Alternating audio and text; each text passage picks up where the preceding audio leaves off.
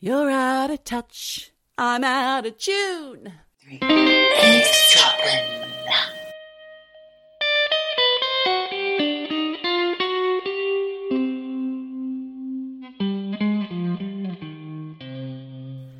Hey, Michelle. Geordie, hello.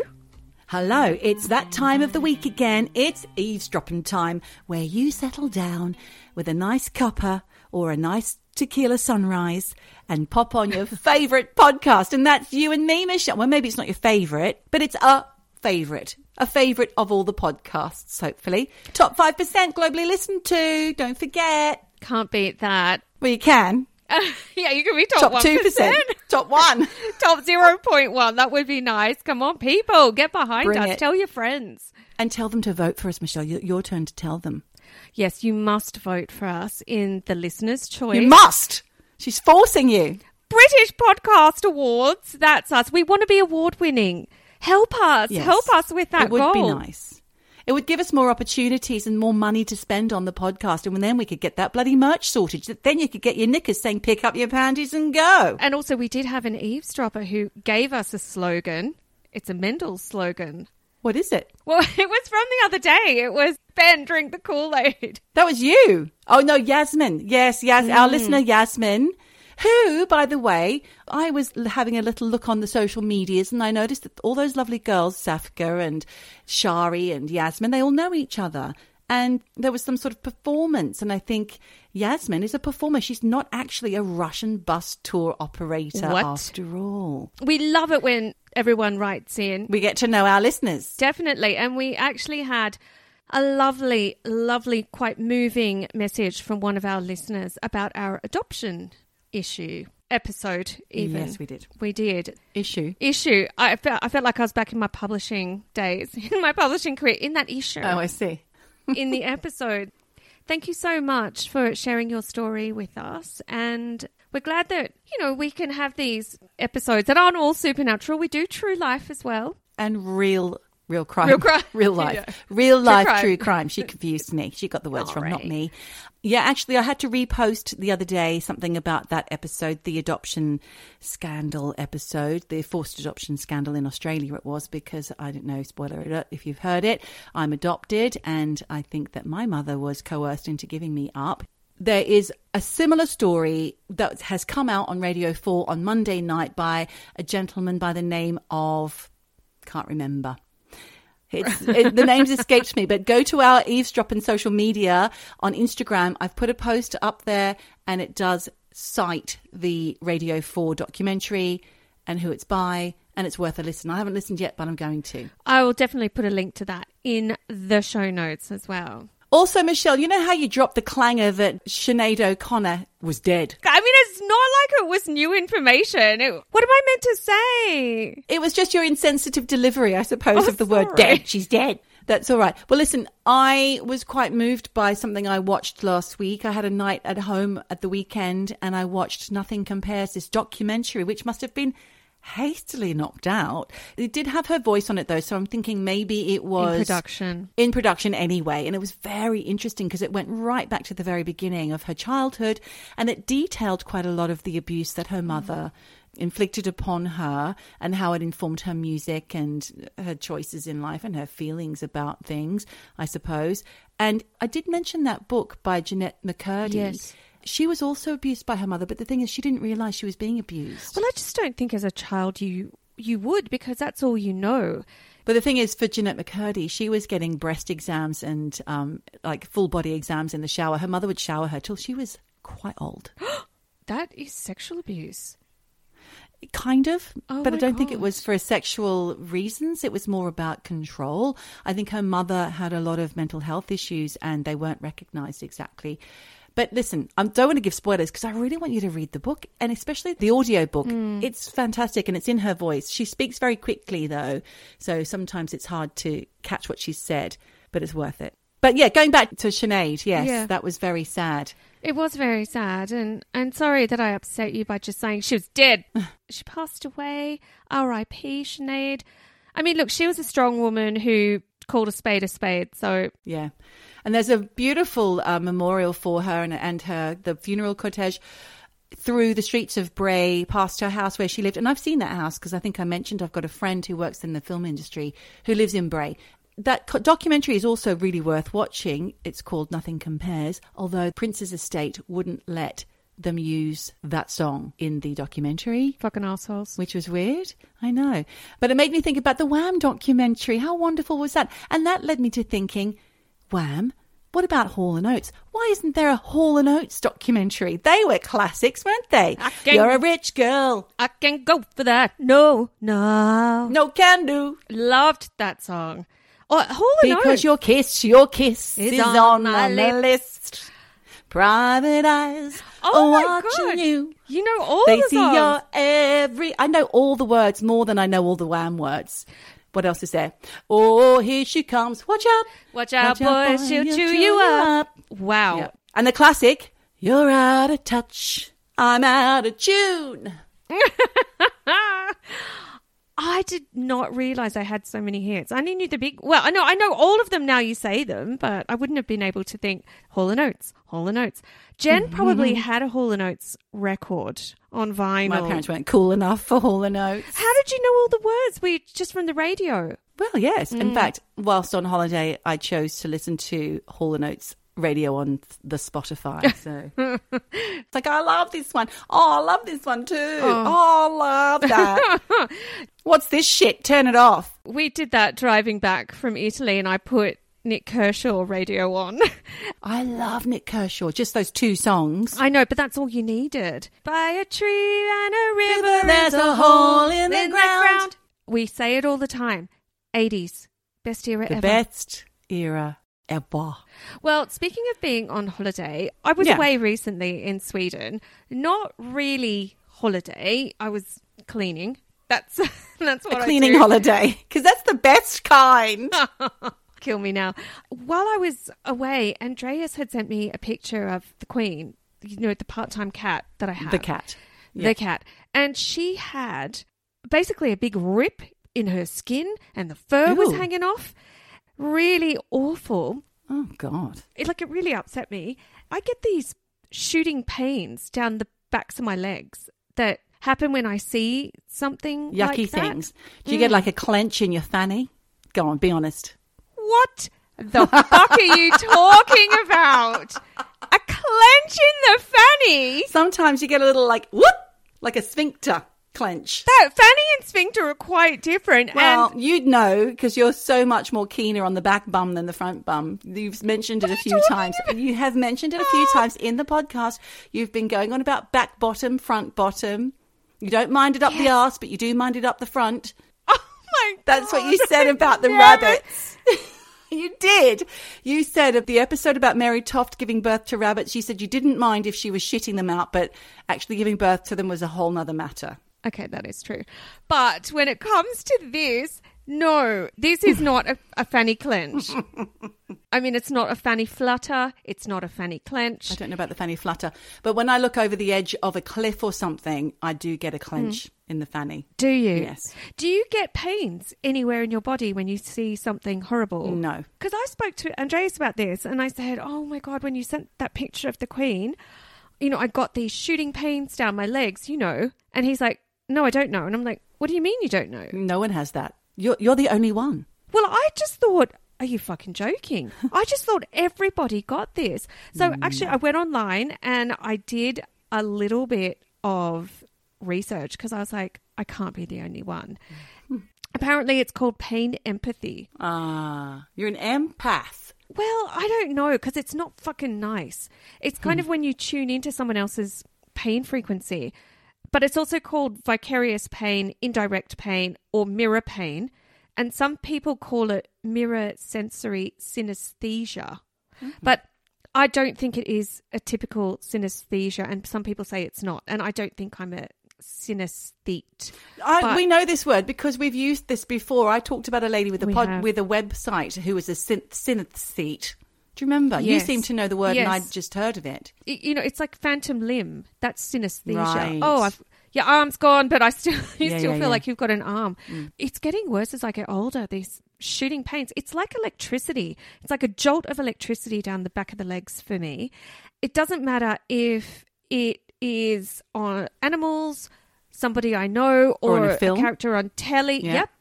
Yep, I get it. Whoa. And about 30% of the population have this. And I didn't realise that not everybody... So you're in the minority, Michelle. You're the odd one out. You're an oddball. Let's just face it. But it's really uncomfortable and it's not You're nice. different. I'm a freak. So me and my 30%ers, we can all hang out. And honestly, eavesdroppers... It's a good thing. If anybody else has this, let me know. Do write in. Right in. Exactly. That's interesting, Michelle. That's very interesting. Synesthete. The new thing that I came across. So yes, I'd love to know if any others are pain empaths, because it's fucking awful. Say what? That's interesting, Michelle. You know, I came across something new this week as well. It's not exactly new. I mean, I know what a phantom is, but I didn't really know. So I had to kind of Google what it meant. And it says in the dictionary, something elusive or visionary or an object of continual dread or abhorrence. That sounds dreadful, doesn't it? Or something existing in appearance only. Phantom. Did Phantom of the Opera come up and you had to just fucking click off I 1,000 wish. things? No. Do you know what? I actually did hear the Phantom of the Opera this week, but What? that's not the reason. I didn't go to it. I heard it somewhere. I think it was on the radio. Why am I doing that? It's so bad for podcasting. Listen, pull up a chair, pour yourself a glass of something refreshing. I've got lembic today, ladies and gentlemen. Today I'm drinking cherry beer from France, a.k.a. Limpic or Lembic. I call it Lembic OPEC after the Liberal Democrat MP, Lembic OPEC. No one knows who that is. Hang on, did you have this last time? No, I had tequila last time, Michelle, with the grapefruit soda. I'm very continental. I keep missing out on the opportunity to have alcohol on this podcast. I've got a freaking cup of tea here. Oh, God. Choices. Anywho, let's carry on with the story for this week from me. It's the Phantom of Heilbronn, which is a place in Germany, or Woman Without a Face. And guess who sent me this? It's one of our researchers. He's been a bit quiet, but not handsome, because he's constantly being handsome, aren't you, Al Teggett? Woo! He sent me this story, and I also got some backup resources from Wikipedia and a website called Medium. So, let me tell you this story, Michelle. I can't wait to tell you. This is Al Teggett's favourite supernatural story. With a twist. Okay. Phantom of Heilbronn. It's the story of a woman linked to 40 crimes across 3 countries over a period of 16 years. Were you listening? Fucking serial killer. Could be. It's because DNA evidence, which was found at crime scenes in Austria, France, and Germany, that this woman was suspected in the murders of 6 people from 1993 to 2009, including the murder of a police officer called Michelle or Michaela Kaiserwetter in Heilbronn in Germany in April 2007. Are you with me, people? Jesus. Yeah. Prolific. The first murder was in 1993. It was a 62-year-old German church warden called Lieselette Schlenger, whose body was discovered by a neighbour. And sadly, trigger warning, she had been strangled with florist's wire. The day before her murder, she had nearly emptied her entire bank account of her savings, which was very out of character for her because she was quite frugal. And none of that money was found in her home after her death. In 1993... when this happened, DNA evidence was not advanced enough to help catch killers, but nevertheless, a sample was taken from Schlenger's coffee cup and it revealed the DNA of an unknown female. But because technology hadn't made that leap yet, the sample was put in storage and forgotten about. And the case of Widow Schlenger went cold. Okay. Then, in March 26, 2001... this is some years later, Joseph Walzenbach, I hope I'm getting my pronunciations correct, a 61-year-old antiques dealer from the town of Freiburg in Germany, which is a 3-hour journey from the first murder, was found beaten to death by a blunt object and strangled with a belt. Similar to the Schlenger case, cash had also been taken from this crime scene, and the results from a sample taken found the same unknown female DNA from a piece of furniture that was found at the Schlenger scene. Jesus. So that was a dude that got murdered. Yes. So one woman, one man, both had the same DNA at the scene. This woman's got to be strong. Years apart. She's got to be strong. 3 hours between. Yeah. Well, he's 61. I guess it's not that old. Well, yeah, okay. It's not that old, actually. Let's just face it. That's not that old. Not in this day and age. Not anymore. 61's a new 41. Then on October 24th, 2001, at a playground in the German... So this is the same year as the guy got killed. What's his name again? Joseph Walzenbach. The same year, but in October, he was murdered in March. This is now October. There's a playground in a German city called Gerolstein, and I don't know if that's correct.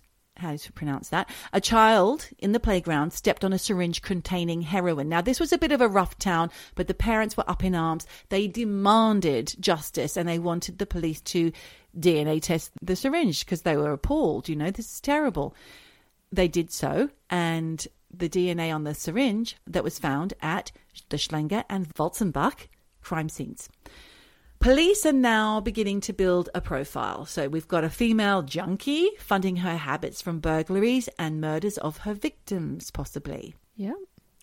Thanks to the syringe at the Gerolstein playground, police began to notice the same unknown female DNA at many more crime scenes.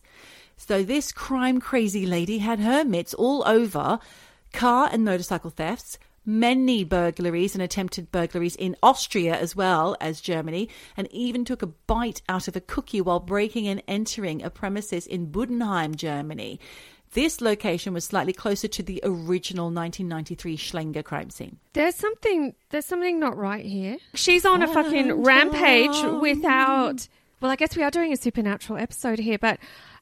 For me, it's like she's on a rampage, killing, murdering, and just wait and she see. Does not give a shit. She's not even like trying to be discreet. There's more info, but they can't catch her. They can't catch her. She's going about this for years.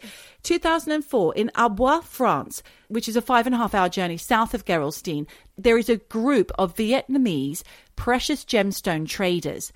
They were brutally attacked by a gang who wanted to steal their gemstones. So they'd been targeted and attacked. This is a big gang-style criminal gang setup.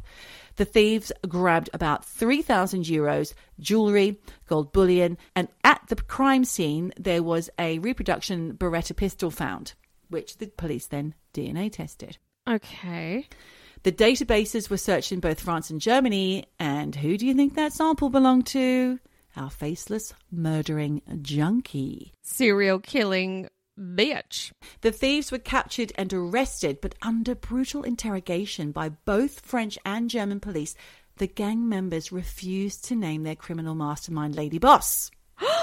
They said, we have a boss. Mob boss lady. I don't know what they said, but the police were angling for them to name her because they were convinced that she was at all these things, and they must have been linked to this criminal underworld. Okay. But the Popo, aka police, began checking DNA from older crimes because they were so stumped about this. So they wanted to see if a name might pop up because so far they had nothing. They discovered her DNA at 30 different crime scenes across Germany and Austria between 1993 and 2008. There was breaking and entering in offices, home burglaries, supermarket heists, lots of sheds and campsite thefts.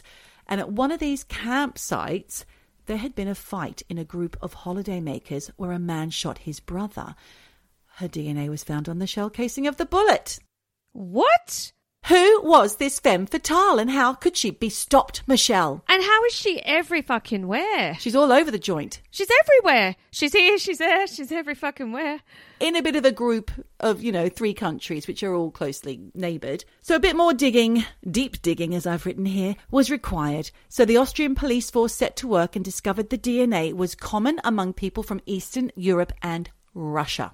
Okay. The German authorities were floored by this knowledge because they didn't know that. Their DNA testing could only place gender from this type of sample, but nothing else. So they obviously thought, hang on, how come they can do that, the Austrians, and we can't? What's going on here? They're a bit pissed off. So when was this done? What year? Because obviously... 2008. Oh, that's not that long ago.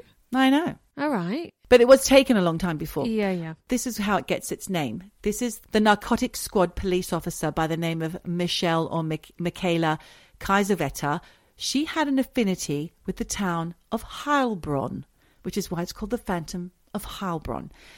This is more than 2 hours' journey from the original Schlenger scene, okay? She would go there whenever she had time off from her work, and she went one day between doing some work with her partner, her work partner, another policeman, by the name of Martin Arnold. This is in 2007, actually, so maybe I was wrong about 2008 because I'm flipping around the time zones, and I may be a little bit incorrect. Apologies. They parked their patrol car under a tree because it was a really hot day, even though it was April, and they were next to a park. Suddenly, they were set upon by a masked gang wielding guns and shot the police vehicle up. Both officers received gunshot wounds to the head, and 22-year-old Officer Kaiserwetter was killed instantly. Their bodies were found lying on the ground next to the car, missing their firearms and handcuffs. However, Officer Arnold survived, and after 3 weeks in a coma, he emerged with total amnesia. He awoke not even knowing why he was in hospital. Oh, my God. How awful. They weren't even doing anything. How senseless. Don't forget she's narcotics, so I'm wondering if it's gang-related, but you'll find out in a minute because I do have an answer to this. Okay. The forensics from the crime scene plus Officer Kaiserwetter's autopsy revealed 2 calibers from 2 different pistols, one Polish, one Russian. And guess whose DNA was found in the car carrying the assassins, because they found them. Oh, my God. She's everywhere. Mm-hmm. In January 2008, so we're flipping forward again now, we were just in 2007, now we're in 2008. 3 bodies were found in the water in Heppenheim, which is about 1 hour and 10 minutes northwest of Heilbronn. The 3 men originated from the state of Georgia, formerly of the Soviet Union, and it's said they were in Germany to buy used cars. Dodgy? Okay. Yeah, super dodge. 2 of the men had gunshot wounds to the head. The 3rd had been strangled. Police arrested 2 people in a Ford Escort, and a DNA sweep of the car showed the Phantom's DNA inside yet again. But not her. She's nowhere to be found. Just these 2 guys. Once again, the police went in hard on the interrogation, just like the perpetrators of the Vietnamese gemstone robbery. They kept at them. But these guys, they kept stum about the involvement of the female Phantom. Who was she? And why were these rough nuts so scared of her that they couldn't tell the police who the fuck she was? Yeah. Now we have 3 countries, Michelle, trying to crack this case, yet still she managed, as you said, to go about her business untouched and unseen. In May of 2008, a cleaning lady was brutally attacked and robbed at work. Several hundred euros were stolen. Later that year, in Heilbronn-Weinsberg, which I guess is a twin town near Heilbronn, a 45-year-old nurse named Diana Pavlenko was found floating in a large pool of water. Investigators decided to keep the cause of death secret because they thought this is their moment to catch this bloody killer, because obviously they must have had her DNA there. The nurse didn't have drugs in her system, just therapeutic levels, they said, and there were no visible wounds either, but they still kept quiet about how she died. But according to this nurse's friends, she was in the middle of a messy divorce, and she had been known to be depressed and had spoken of ending her life. Forensic evidence obviously revealed the Phantom's DNA in the crime scene. It was at the nurse's car, which was parked near where she was found. How is this possible? I mean, yes, I guess serial killers get everywhere, but it's always in the car. Or on the furniture, or on the bully. Soon after this murder, there was a gang of Albanian house robbers arrested in France. The Phantom's DNA was found in one of their cars as well. And once again, under intense scrutiny, none of these ruffians would spill the beans either about the woman at the top. So there is now a massive reward, Michelle, to try and capture this bitch. Any information, you can get it for 150 euros. I mean, that's a pretty high price, right? We're going to flip again. 150 euros? 150,000. You don't listen to me. Sorry, I thought you said 150 euros, and I'm like... All this and more for only 150 euros. 50 euros. I'm going to take you for a little bit more of a journey. We're still in Germany. I don't know how to pronounce this, but I'm going to give it a crack. Saarbrücken. Okay. Late 2008. There was a burglary. And even though her DNA was left at the scene, the victim swore blind the robber was a man. So the victim of this robbery was left untouched or unharmed, or maybe he was harmed, but they were still alive. So now they're thinking, well, this guy, he's got a female accomplice, or the Phantom must be transitioning into being a man, or was it a red herring to throw the police off? I mean, these guys are fucking confused. Yeah, of course. I'm just trying to think too. Like, okay, have we got some kind of poltergeist plasma? I don't know. I'm just throwing ideas out there. Wow. Okay, well, now I'm going to take you to March 2009. And I'm sorry, my timeline is flippy-floppy all over the place. But here we are. We're in March 2009. I've done my best to place it. When a man was arrested on a charge that was unrelated to any of the Phantom's cases. He was DNA tested on the spot, and the DNA showed the same as the Phantom's DNA. What? So a dude? This guy was not transitioning, and he had alibis for every single one of all of these other near on 40 crimes, including 6 murders. Then, finally, the penny dropped for the police. Has it dropped for you, Michelle? Well, it's something to do with the DNA and who's collecting it, surely. If it's a dude... The company that makes cotton swabs used in the testing of DNA was in South Germany and had several female Eastern European employees whose DNA was all over these Phantom crimes. So the police began testing unused swabs, and the Phantom's DNA was on those as well. No. You bloody idiots! Oh my God. Contaminated crime scenes. Left, right and centre I mean, for years. It's not the same person. It was the same woman and from the same area. So. Oh my God. Yeah. What? I mean, not to be like that, but aren't they wearing fucking gloves? Clearly or not. Something? Clearly not. Jesus. It beggars belief that 3 countries' worth of police couldn't have tried this earlier. The amount of varied crimes she was becoming responsible for was starting to seem a little far-fetched. And even you, Michelle, thought so. Even me. What does that mean? Even you were starting to wonder, there's something amiss. There is something amiss here. Definitely something fishy. Right. So it's not an alien. No, it's not plasma. not it's not a transitioning person. Wow. So when the police realised this, they had to go back over 40 cases, including the 6 murders, which amounted to around 16,000 wasted hours of overtime over 8 years between 2001 and 2009. An estimated 2 million euros wasted. Then there's the victims that were denied justice. The majority of the Phantom's crimes will now go unsolved. Yeah, of course. Too late. Oh, that's heartbreaking. Only the murderers of Officer Kaiserwetter and attempted murderer of Officer Arnold was solved. There was a group active between 2000 and 2007 called the National Socialist Underground, NSU. They were a race hate group, extreme far right wing, and they were targeting at the time Turkish immigrants, and they were responsible for about 9 deaths. Very small group. Officer Michaela Kaiserwetter's family were somehow connected to this awful group. Her father had tried to rent a local bar that was a favourite hangout for these horror people.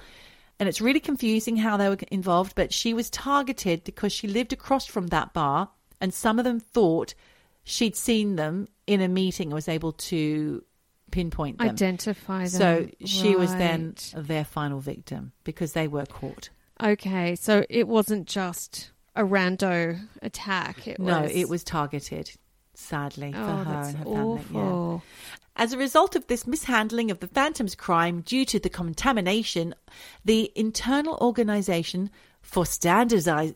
Look, it's just a lot of isations. Let me try that again. The Internal Organization for Standardization, or ISO, took it upon themselves to standardize the production of consumables such as swabs for the retrieval of DNA in 2016. About fucking time. Yeah. Jesus. Didn't think it through, Michelle. They didn't think it through. Yeah, but basic hygiene. I mean, you think about swabs. You even think about cotton buds. You know, people use them on their babies, in their ears, up their assholes, whatever it is. And these manufacturers don't even have gloves on. This is pre-pandemic times, obviously. That was a riddle. And thank you very much. By a tree, by a river, there's a hole in the... That song is called The Riddle. It is called The Riddle. Nice one. Thank you, Nick Kershaw. Thanks, Nick Kershaw. Smashed it. We smashed it. We smashed it. Smashed it out of the park. Smashed it. Well, I actually have something more spooky. it might even have to do with UFOs. Actually, 100% does. Ooh. It's called the Berkshires, with an S. Berkshires. Is it in England? No, it's in America. Oh, okay. It's probably Berkshire. Then. Berkshire's UFO incident. So Okay. I'm going to take you back to the 1st of September in 1969 to the Berkshires in Massachusetts, which it's a region that spans about 160k north to south. Population at that time was around 150,000 across all of these little tiny villages and towns. So not massive, but it was popular with tourists. And on this particular night, 1st of September 1969, there were tourists of a different kind, Geordie. Oh, my God. Yep. Aliens! I'm talking aliens because I love to get an alien reference in when I can. And look, what actually makes this UFO story a bit different to other stories we've covered is that whatever was in the skies that night, a little bit like your Phantom Lady, was not trying to be discreet. Loads of people saw this thing up and down the Berkshires, and that to me actually makes this story a bit more believable in some ways than just a dude in a car on a lonely back road at 4 o'clock in the morning. You know, the only person in the car, which is nothing wrong with that, because I do, like we always say, people always are like, I know what I saw. Can't discount it. Exactly. Don't doubt their accounts. No, I don't. But whatever went down on the 1st of September, 54 years ago, like it's a long time. Yeah, yeah. Well, that UFO did not give a shit about not being seen. And I'm going to look at a few different people today who didn't really know what they saw that night, but they all saw something. And most of my info today comes from the 5th episode of Netflix's Unsolved Mysteries, which is... Oh, come on. Yeah, it's a reboot of the original.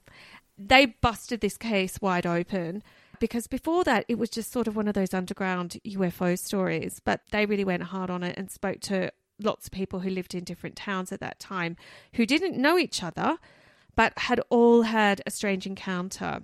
Starting with Tom Reed, his brother Matt, his mum Nancy, and his grandmother, who has no name.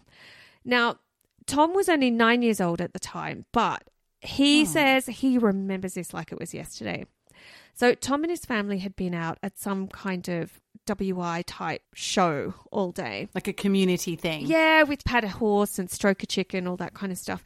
And the good old days. Good Good, old healthy, days. clean fun. Yeah. Stroking a chicken.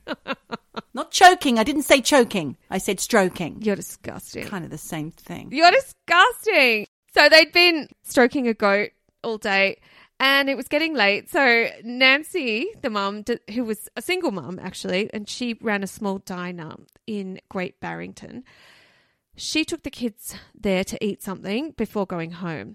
Now, Nancy was driving and the grandmother was in the passenger seat and Tom and Matt were in the back.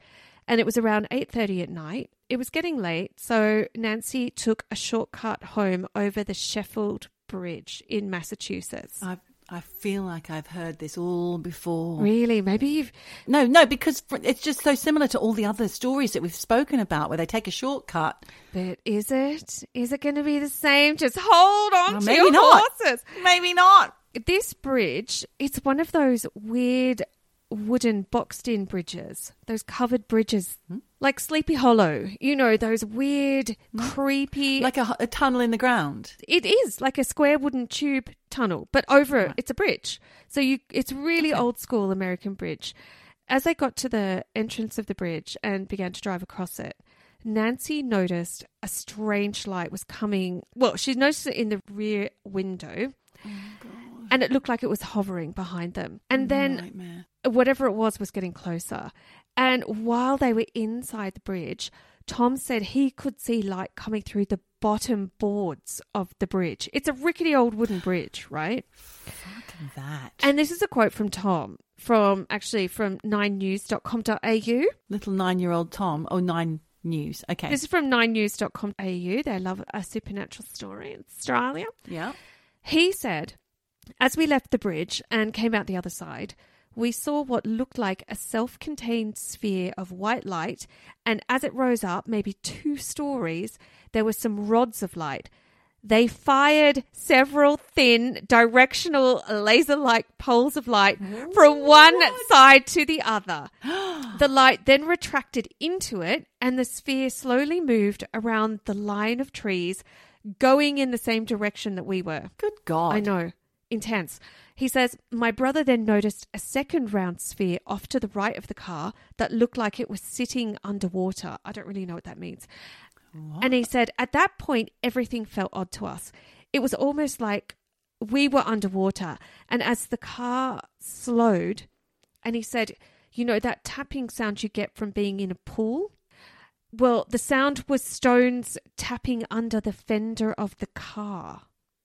Oh, my God. That's made me feel a bit clenchy, Michelle. Have you got a fanny clench from this? Not necessarily fanny clench, but it's just made me feel a bit like my heart kind of dropped, kind of sunk. Because I can imagine being in that situation and just going, fuck this. Well, it gets worse because then he says everything became very still and very quiet. There was literally no sound. And that's when everyone in the car, all 4 of them, saw something hovering over the fields to the left of them that looked like... Are they still in this silly enclosed bridge? No, they've come out of the bridge now. Okay. And they've seen this thing that looks like the shell of a turtle, rounded, like shell of a turtle shape. And then according to Tom, the 2 spheres of lights and the turtle shell shaped craft made a triangle, and their car was in the middle of that triangle. Oh, God. And then out of nowhere, the car was flooded with light, and there was a sudden burst of noise that erupted out of the silence, like all the crickets and all the frogs on the banks of the Housatonic River, all at that moment burst into sound. My goodness. And then suddenly, the family looked outside to see if they could still see the UFO. But not only was the craft nowhere to be seen, they couldn't see the bridge either. What? And in fact, the car was now parked in front of a pharmacy a few fucking kilometers away from that bridge. Oh, my God. And at this point, Nancy, the mum, is pretty freaked out. She has absolutely no clue how the car got in front of this fucking pharmacy. So she goes to grab the steering wheel and start up the car when she realizes she's not in the driver's seat. What? The grandmother is now behind the wheel of the car. And guess what? Oh, my God. What? She can't drive. That's it. Grandma doesn't drive. And Fucking that's hell. when they know absolutely something fucked up happened. And then Nancy looks at her watch and sees that it's not 8:30 at night anymore. It's almost midnight. 3 hours of missing time, Geordie. Oh, wow. And no one in the car had any clue as to what happened. And we know that missing time is an absolute hallmark of UFO abduction cases. And look, Tom has actually been really vocal about this experience ever since it happened. Or time slips. Remember our time slip story as well? That was also quite exciting. Yes. But this poor kid, you know, he was bullied at school because of this. The town didn't believe them. They were ostracized to the point where Nancy had to give up the diner and move out of town, which is fucking terrible. Yeah. But, you know, he says he knows what he saw. And this is a quote from him. He says... It's not just him either. It's his entire family. Exactly. And he says, do I think there was an off-world presence that caused us to be removed from the car? Absolutely 100%. He says, I can tell you I saw something extraordinary and we were surrounded. The spheres were certainly working in conjunction with the craft, and both of these spheres were over water. And he said, do I think there was also a military or governmental aspect involved? More than likely. I feel like there's no way that you've got one without the other. Yeah, it's a bit weird. Because, put a pin in this because I have some ideas about that. But we're now going to move on to another person who saw something weird in the sky that night. A woman called Jane Green. Now, that same night, also at 8:30, Jane had been out with her friend, Mary DeGrace, and the pair were driving... This is the same night. Sorry to interrupt. Yeah, the same night, same time. Okay, right, yeah. 8:30. Okay. No, I just wanted to make sure I had it right. This is all on the 1st of September, 1969. Jane and Mary DeGrace were driving on the highway home from Stockbridge to Great Barrington when they saw lights up ahead. And because there were so many lights, Jane was like, oh shit, there's been an accident. But as the car got closer to these very white lights, everything got brighter and brighter and brighter to the point where she had to stop because she was getting blinded. And she was not the only one. There were cars also stopped where she had stopped. At the car ahead of her had stopped, and there were also other cars on the side of the road because people were like, oh, the light. They couldn't see anything. This is just reminding me of Close Encounters of the Third Kind. Yeah. The whole story so far has, actually. Then Jane got out of the car, so did Mary de Grace. That's when both of them saw an object floating over the road, so massive that even when she looked right and left, she could not see the edges of the object. It was so fucking huge. Oh my goodness. Yeah. And a quote from her is, she said, I can't tell you whether it was bronze, silver or gold, but it was immense and it was tall.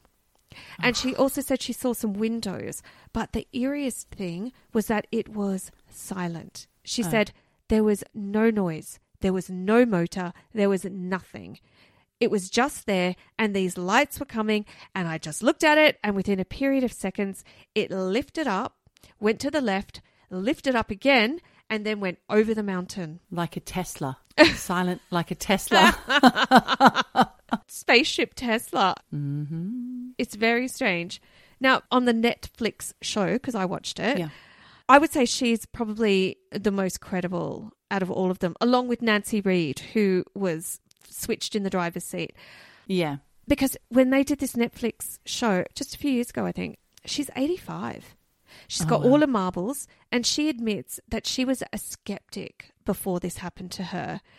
And in fact, she said she used to scoff at people who talked about anything supernatural.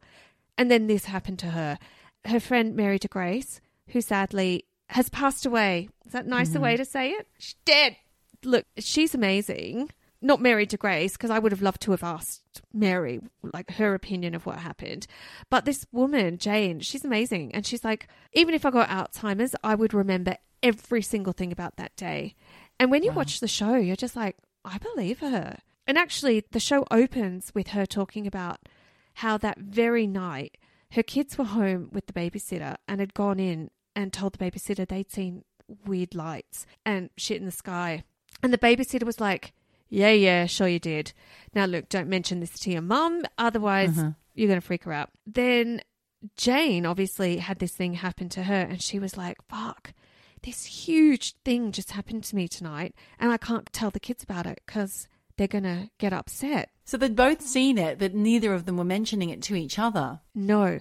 And then when Netflix approached her, she went to her kids and said, listen, when you were little, I saw something and I'm going on this TV show to talk about it. And they were like, we saw it too. And for 50 years, they never talked about it.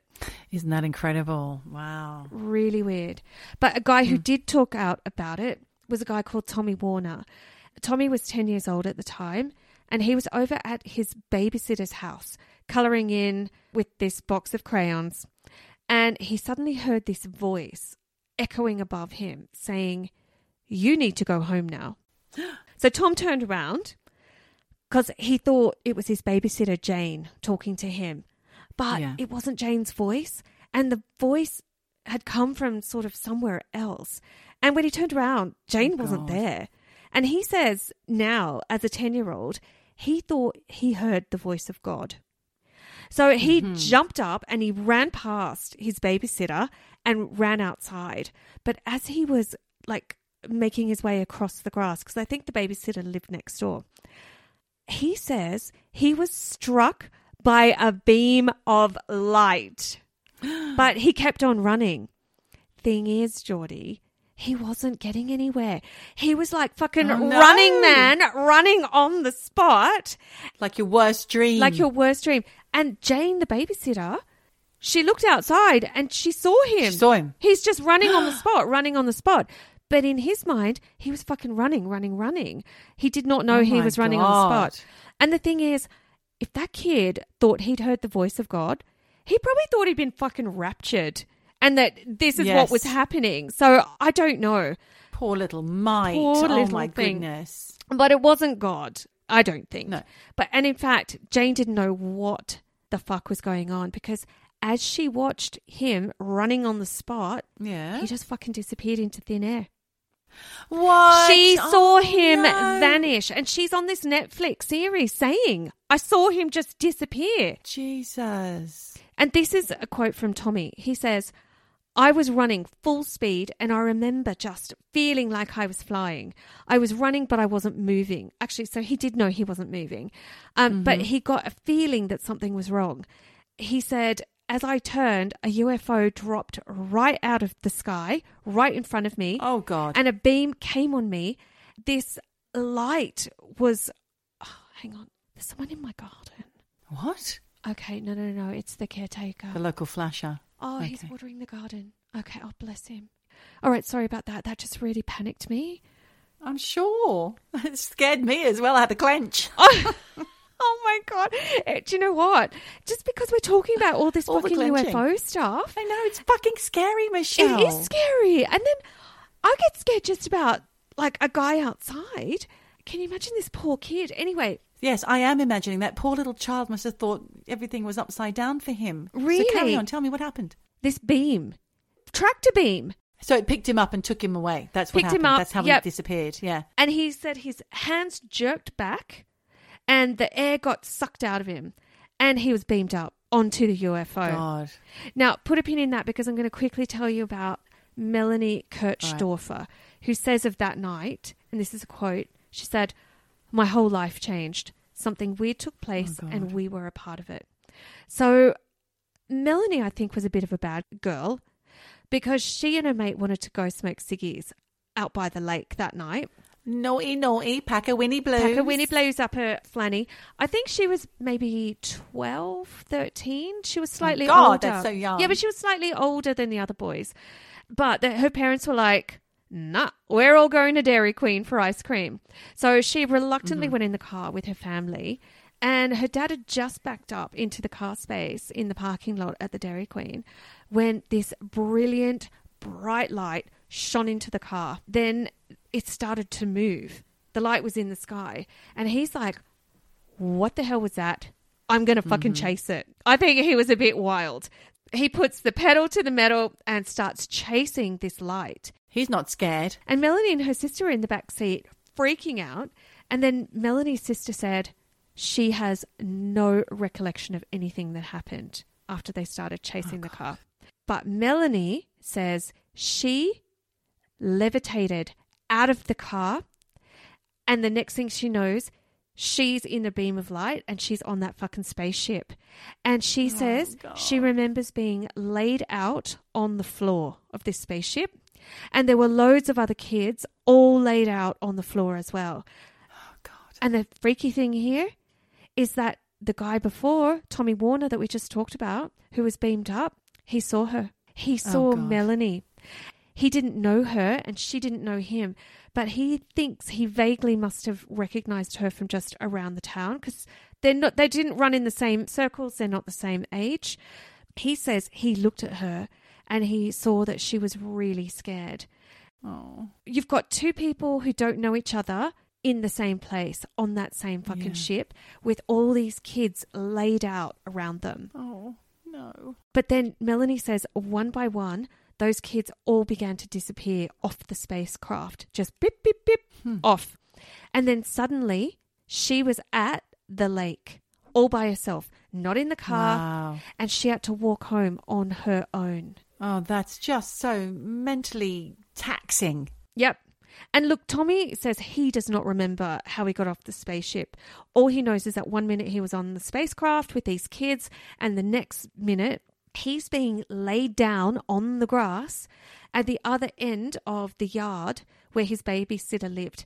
He remembers being put down on the ground like you would put a baby down. It was very gentle. Okay. Yeah. He says he looked up and he realised this beam was still on him. And he could hear his brother yelling at him to run because he couldn't move because the beam was still on him. And then he says he heard the same voice saying to him, I'll be done in a minute. And then after a minute, the light beam was gone and he was able to stand up and he ran home. and he had lost 7 minutes of time. So where was the brother? In the yard. I think Calling they were for- all he was fucking watching- looking for They him. were watching this. Well, they saw him come down in this beam of light. Good God. Because remember, he'd vanished in the yard. So I think they were just calling for him, looking for him. Right. And the thing is, 40-odd other people are reported to have seen weird shit in the sky that night. So something was definitely happening. But could it be weird government experiments, Geordie? Because, as you know, we have talked a lot about that kind of stuff on this podcast. Yes. Secret testing that the US government was doing. And remember, this is 1969, right? With that in mind, what if they were doing tests using airborne LSD? Oh. I kept thinking, like, this spaceship did not give a fuck that it was being seen, right? Yeah. And we know that during the 60s, or actually all the way through the 50s and the 60s, there were government tests. Yes, there was. The MK Ultra using LSD to try and train assassins and all sorts of weird shit. Well, funny that you should talk about MK Ultra, because there was a guy called Sidney Gottlieb who was the CIA's chief chemist. Yes. Who did head up the MK Ultra program, and you will know this because Yes, I you know. did the story on it, and I'll link to that in the show notes. Look, in the early 1950s, I'm just going to give you a little recap on him. He arranged for the CIA to pay $240,000 US. This is back in 1969. Big fucking moolah. To buy the world's entire supply of LSD. He brought this to the United States, and he began spreading it around to hospitals, clinics, prisons. That's in the story, isn't it? Yeah. Yep. And he was doing all of these tests. He was doing research projects to find out. Can you mold the brain when it's in that state? Exactly. He used it as a tool for mind control. The thing is, he also did crazy shit with it. Like, he put LSD in the food and drinks at staff Christmas parties. Oh, God. To then watch the chaos unfold and take notes. It was fucked up. So you can imagine, people are there going to the buffet. Oh, you know, like, I'll have the fruit punch. I'll have, you know, the prawn cocktail. And they're out of their fucking minds on LSD. You know, so with this in mind, and that the US had all the LSD in the world, and they weren't afraid to use it, it was the fucking Wild West. No ethics at all. Sure. Could it be that there was some kind of aerosol LSD sprayed in the area, and all these people in the Berkshires were just really fucking high? Yeah, could be. I actually do think it could be aliens, but I think it could also have been the government. I don't really know, but something went down that night. Loads of people saw it. Loads of people were beamed onto a ship, and no one to this day has any answers, including me. Well, I'm sure it's in the NASA report that they've been doing recently about the non-human samples and whatnot that they have, and the reverse engineering that they've been doing for decades, that there is definitely extraterrestrials and UAPs out there that aren't Earth-derived. Yeah. I mean, I've been trying to look at the report for this podcast, actually, to see if we can get some information about it. And maybe we'll do it for an extra droppings as well. Yeah. I'm going to try and do a little rundown on the report and try and figure out what the fuck they're actually saying. It's a lot, and it's in the news a lot at the moment. I wonder, because, you know, we've been drip-fed a lot of stuff over the years. I wonder if that... Preparing. Yeah, they're preparing us for the big reveal. You know, they've got a dead alien. They've got some pieces of a spacecraft. You know, maybe they're going to be able to save our freaking environment by reverse engineering something. But whatever happened in 1969, whether it was LSD or people were really beamed up onto fucking alien spacecrafts, something went down. I never heard of it before, but it gave me chill bumps. It was creepy. Yeah, that's incredible, Michelle. Wow, thank you. What an incredible story. You had me on the edge of my seat. You had me at aliens. That's so And that's all I've got for you. Well, that's enough. That is more than enough, Michelle. Don't say it Do like you know what? that. I do have something else for you. I've got a telly-rec. Okay, because there's not much television on at the moment because there's a writers and actors strike, isn't there? Yes, but this is a little bit old. I've only just cottoned onto it, so maybe the Aussies out there will already know about this. It's a series called Physical, and it's got Rose Byrne in it. Oh, yes. I've seen that. Oh, you've seen the show? I've seen it advertised. I wanted to watch it because there were some great fucking leotards in it. Shiny leotards, the top to toe look, yes. Headbands. The best era, the 80s. I mean, she's Fashion got and a music. cracking hot bod. I mean, she's a fucking fox. And she's great in this. And I really got into it because it's just lighthearted and sweet. Although there is a dark side. She's a bulimic, and the mental self-abuse, because they do a voiceover of how she really just beats herself up. It's very upsetting. I've loved it. So anybody who wants to... Is it fictional? Good point. Don't know. Is she supposed to be some sort of aerobics instructor or TV? She's meant to be Jane Fonda. I thought so, yeah, making it burn. I've really enjoyed it. It's been a bit of light-hearted telling. So that's my rec. Wonderful. Doesn't Jane look great for her age? Well, so would you if you'd had fucking $50 million worth of surgery. She's in her 80s. She's had it all nipped and tucked. Like, she looks good. She is quite body conscious and face conscious, I suppose, but she looks good for it. She does. On that note, Geordie, I'm going to go off and watch Physical. Great. Enjoy yourself. And I'm going to love you and leave you. That's great. We'll leave you all with that to ponder. Don't have nightmares, please, because it was quite shocking what Michelle just said. It was quite shocking. It's scary. Don't have the nightmares. Don't eat that food at the Christmas party. Don't trust anyone ever.